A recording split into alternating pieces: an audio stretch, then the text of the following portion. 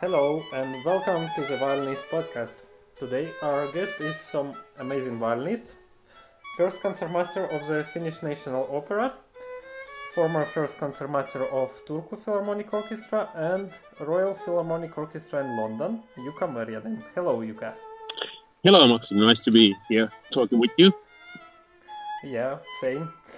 You're nowadays also a part-time teacher in the Sibelius Academy, is it? Right.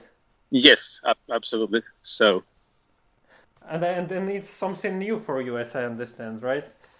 well, in a way, yes, and also no, because I've been teaching like throughout my career, quite actually already on a younger age, here and then, some master classes, some part-time teaching, and like helping people throughout my years to basically to tackle the same problems what I've been working with and probably still will be. So it's kind of nice interaction between the student and the fellow player. So just like, yeah, it's not really a new thing, but of course, first time like doing something on a steady basis in the Sibelius Academy. So of course, I'm really happy for that. Does it feel different of playing? Do you have some special, I don't know, things what you have to be a teacher? Whoa, I could be talking a lot about this subject. For the first, of course, I personally think that every teacher needs kind of a good formula what to sort of to feed for the students. But then you need to be able to treat your every student individually as an individual person with possibly very different needs from your other students. And you as a teacher, you need to be very sensitive towards that fact. And also there are huge differences with different people. Some people can take a lot of shit, and don't mind. And then just some people are much more sensitive towards kind of bad words or something. And you as a teacher, you really need to be focusing also that what kind of approach this student needs from you. So I think it's very important that you also do some self-reflecting on the way that you choose kind of the correct way how to go with this person. And it's very tricky business, and I think the only way is also to learn from your own experiences that you just try to be better with that all the time. So it's very very individual. You should find a way for every student, right? Yeah, basically, of course, depending on their individual needs, just you happen to bump into kind of very different people also. That some people are much more, say, complete violinist or musician, and some people are just really needing much more guidance on the way there. So I think that's also, and ultimately I'm playing the same music, same stuff along with the people I try to help. So in a way, I've always, when I was younger and I was teaching people, it was kind of very useful for me that I thought that, well, I'm actually trying myself to make this piece sound really good, and also kind of passing on my personal ideas, what I'm experiencing kind of right now when I practice this piece. And I think it's also very useful that you can adapt, this your students' problems on the way, because you might be having these exactly same problems as you speak. So it is you have to be really open-minded and not put yourself like too much above your student, because you're actually two fellow players. Yeah, it's what David Oistrakh said, that he learned the most from his students, actually. Yeah, it's well said. I think it's kind of sometimes even when I've like students who are on themselves, they are on a very high level. I kind of would say that this is not teaching; it's more like consultation from my side. And But the thing, what I think is something what every people who come to my lessons, they most often they hear from me is that I will often say that please make me understand what you meant by your playing or your phrasing. It doesn't have to be similar to mine, and I'm sure there are most often better solutions than mine, but you need to make a point what you chose and why, and then it's very acceptable. And maybe sometimes this is kind of one thing what I feel that many people need more help or like more to be reminded of that fact. Well, if we start talking about different ways of playing, then I have another question. Like we were talking before about that there is so many different ways of, for example, playing Bach or Beethoven, and someone saying, "Oh, you should play like the Finnish style or like German style or like Soviet."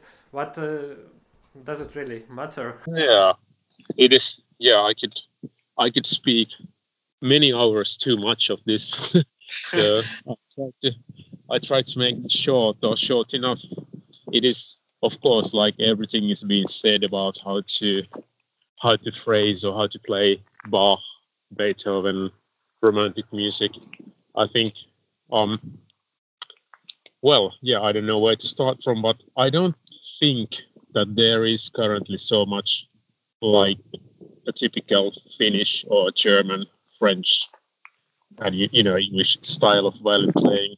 It Yes, I think the world has become smaller in that way that we have be able to get much more influence for different countries for decades. And of course, the internet and the digital development has made it so easy for everyone of us everywhere in the world just to get influences from any kind of players and any styles. So, and then people absorb them quickly. So I don't think that's probably something which really exists anymore. Of course, there are things like Russian violin school, kind of all the heritage from it, and also French, but also these start to kind of disappear little by little, I think. And maybe it's good that people concentrate more in a way that it just sounds beautiful and smart and you know whenever it's played really well and beautifully and it makes sense. It doesn't really matter to me, like if this is a where does this player come from or what schooling did a person have. It kind of becomes kind of irrelevant in a way. But as you said, this is something you could talk like endlessly. So let's save our listeners from that. Yeah. Yeah, well, then another question. How about then competitions and auditions? Because our our violin playing is quite objective, and it's easy to say that it's not right style or it's not correct way. So is in this case is usually auditions and competitions, are they usually fair? Well, yeah, another difficult question. I would say that most probably um, all the competitions and auditions, they basically they filter out the best players on that day. But demanding thing is, of course, to be able to judge between your personal ideas or preferences, and then also because there are many other people on the jury on that day, like if it's an audition or violin competition.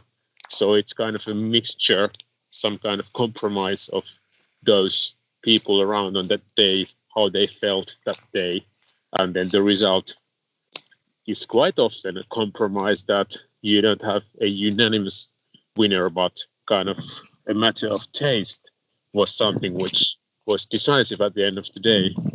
And also it's kind of healthy to see that more and more people are also interested in like playing the music and knowing the different styles really well and playing stylistically, and so it's not only a technical skill competition, which of course you can't undermine, because if it doesn't sound good, then there is no use. So you just need to be able to, of course, nail those notes correctly. But the problem is that there are so many players around who just do it nowadays. So therefore, you need to be concentrating on those even more important things on the way. But yeah, I think auditions, violin competitions, they are something which, with the same players but different juries, might have some different results next week. So it's also sometimes a bit coincidental. So just there is no straight answer to this one, but maybe this helps a bit of my understanding how I feel. Yeah, we were talking also before that also very important social thing in the orchestras. But there is also exist problems in some orchestras. I played in some very good orchestras. One of them, the Solistes Européens in Luxembourg, which I member of. But probably you also know that there is some orchestras in which are kind of drinking together is more important than playing together. And what do you think about this? Yeah, well, there are a lot of different orchestras who, as I see, they also happen to have very different circumstances or conditions. Some orchestras, especially out in Europe, some of them do much more touring. Of course, not during this horrible year 2020 when all the tours being cancelled. So let's hope a better one for us and our listeners for the 2021. But that you basically can cope very well together with your colleagues. I think that's a thing which matters really everywhere. But it is true that in some orchestras who spend so many days and hours together, let's say in different concert halls, airports, hotels, I think it is essential that these people, they get along with each other probably even better than some orchestras, let's say, they do like a shift or dienst-based work in a big opera house where they rarely see, the same person twice in a week.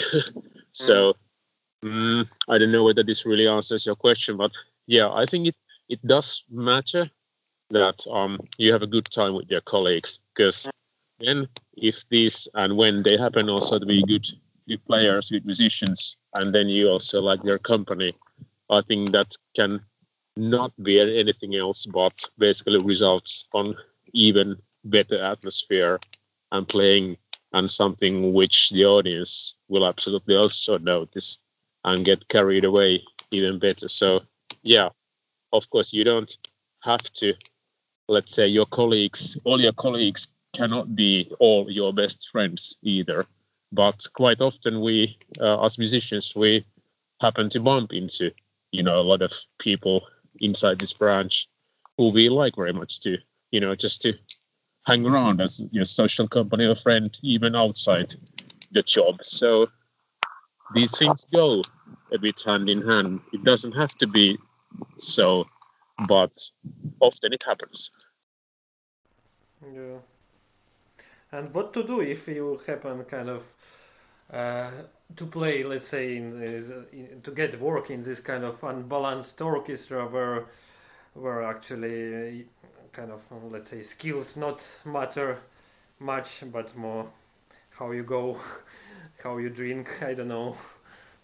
Yeah, well, I haven't bumped into that, and in today's world where we have more and more great players being unemployed and only freelancing and wishing to have more work, I would say that these kind of orchestras would just be a bit too professional if they would treat people and rate them too much, based on their social skills. You still need to be just able to judge them first, and very much so based, on their professional level. And then as a bonus comes also whether this person is a nice fellow too. But even though you wouldn't think that, but you still will always have to respect, that person is super high level player. So yeah, I would not personally like at all, that there would be this kind of, say, attitude or behavior from some orchestra side, because we are different people. All of us are individuals, and that has to be respected as well. Yeah, I think that's why it's important not just get a job, because some violinists and musicians think that you just should get some job in orchestra, but I think it's important to find orchestra in which you feel yourself good also. Absolutely, and yeah, of course it doesn't cover only that area of our lives. That it's not only the orchestra, but any person in any profession, of course, ideal that you find a place where you feel respected and you like your colleagues and there's a good atmosphere. That's, of course, important thing. And everyone who finds that combination can call him or herself very lucky. So it does matter, absolutely. You're right. Yeah, well, let's talk about then about you and your playing in Finnish opera. Do you like it? In that orchestra and opera in general, how do you feel it in general? Well, of course, I have to say I like it because I work there. Okay. Just kidding. Yeah, well, it's my first opera job, and you actually cannot have another opera job in Finland because we have only one national opera. I used to do symphony orchestras before. However, when I joined them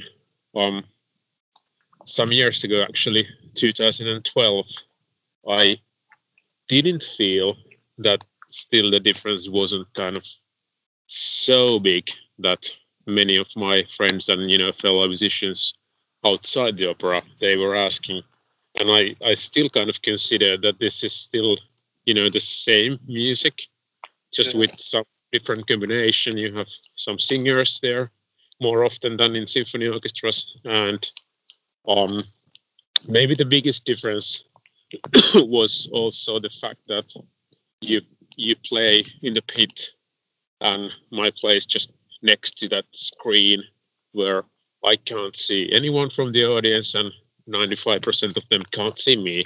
So then maybe that's the difference. What took some time to get used to, but I always kind of have been treating also my fellow players in the orchestra, my colleagues, that if you can't see the customers there, you have your colleagues as your audience, and it's like a big chamber music group. So in a way, it doesn't really matter at all.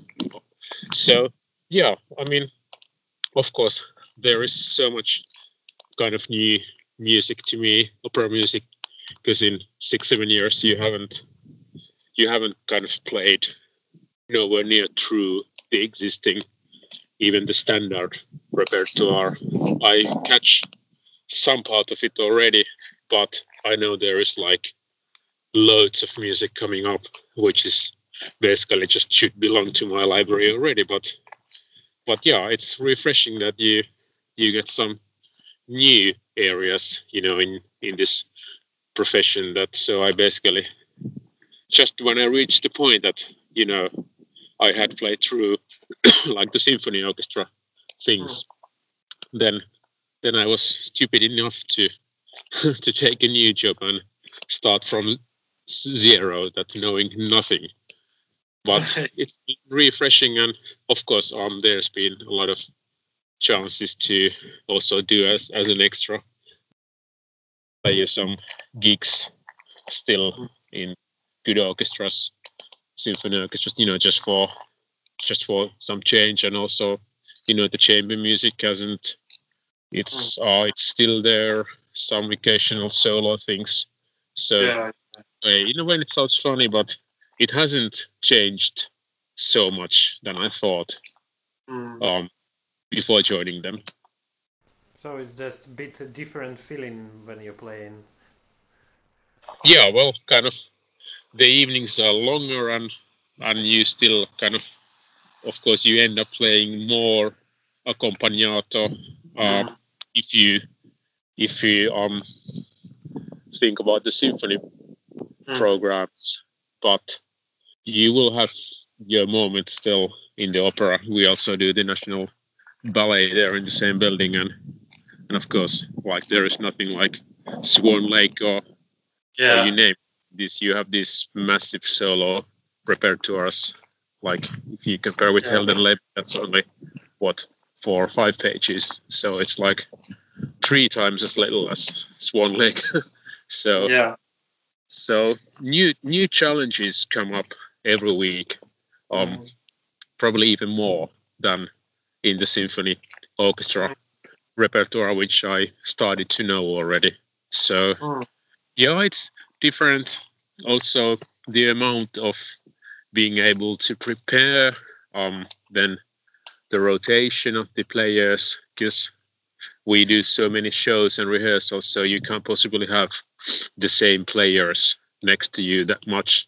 So it's also an interesting factor that you might have a new colleague every day next to you during a week, and it makes it kind of interesting, and also something that maybe you need to be even more flexible as a musical person, as is in the symphony orchestra, where you adapt so much to to the guy next to you, who is most often the same person all the time. But at the opera, you kind of need to be able to be even more flexible, and just like all the shows can be different from evening to another one, depending on different circumstances. So there is much more variance. Do you have many conductors, or is it usually one opera, one conductor, and then another opera, another conductor? Well, yeah, what comes to like the difference between symphony orchestra and opera, the symphony orchestra get like a new production mostly every week, and mostly also with different conductor, and we just work a longer period with the same one. And then well, yeah, I mean basically the same work. But let's say like my first year, I remember a week where I did probably like seven different works the same week, like either rehearsals or performances, and I think 6 or 7 of them were a different person. So they were really like simultaneously going so many different projects at the same time. It's like a big factory which has its parts, and so yeah, it's kind of something that when you work like that way, then it's impossible to get too much stuck on one conductor, because the next day you have already another person and another music. So yeah, you need to be prepared for anything, really. Very flexible. Yes, exactly. And I also think listeners will be interested to hear your story. Well, I started from like my orchestra career from the Helsinki Philharmonic as a first violin tutti player, and then it took some years, and I discovered I was more ambitious, as we probably all of us are in our careers. So I just wanted to do more auditions, and I ended up for a year in Copenhagen Philharmonic, where I started as a second violin principal, and then I also get a job for second concertmaster. But already at that time, I had gotten involved with the Royal Philharmonic, like after audition and successful trial period. I ended up for the associate leader. So that meant chair number 2. And yeah, that was like so different from as I like kind of in the nice and peaceful Scandinavia, Helsinki, Stockholm, where I studied some years, Copenhagen, where I was used to, because the London life was so hectic. Of course, I knew that this city was like probably 100 times bigger than Helsinki and probably 100 times more people as well. That was kind of an adventure with the music, with all the, like every day you have something different, either like a recording or 1 day trip to Switzerland to play a concert and then come back same evening and do a recording session next morning with someone else, and always with a different city. I mean a studio and place, so you could not really leave your stuff anywhere. So basically, needed to carry all the time, and then it was like a great time where I felt that musically I had really really good time, and I liked the people a lot, but it was very heavy and stressful work what came to like basically traveling all the time. And when I joined them, I was kind of quite quickly, I thought to myself that probably I'm not going to grow old here, but let's give it a try. And I kept going between my former place, so my former home, Helsinki and London, quite regularly, and doing also some gigs in Finland during that time, because it was quite easy to basically choose from their work what you didn't want to do, and their system was that you get paid for what you do, and so there was not like paid salary, but whenever you showed up, you got money. So, but I would say that after these 3 years, that okay, they would require me to do some more work, or actually quite much more what I was able to do at the time. So then just thought it would be better just leave it for that time, and haven't regretted it, because I think the life turned out immediately much more peaceful, and kind of the life what I had used to in Scandinavia. But still, I thought it was a great experience, and a great orchestra, and I learned so much from playing with them, and also learned to respect my own ideas, that this is what I thought that as a good ensemble should be playing. And then when I worked with them since day one, then I thought, yes, I was right, because this is how they play. So yeah, then I was sometime, let's say, freelance, unemployed, and then my former position in Turku Philharmonic became open, and then I auditioned for it. So yeah, it's kind of a long trip, and then some years in Turku, and then I came back for my hometown Helsinki when this national opera position became open. So yeah, now it's gonna take some more that I would still leave my great position for what I really respect for the moment, and I'm being happy for it. So let's say probably the circle has closed, but of course you never know in our business. But yeah, this is kind of a longish answer to your question. Yeah, nice. Enjoy the second part of the interview with Jukka Merjanen in the next episode.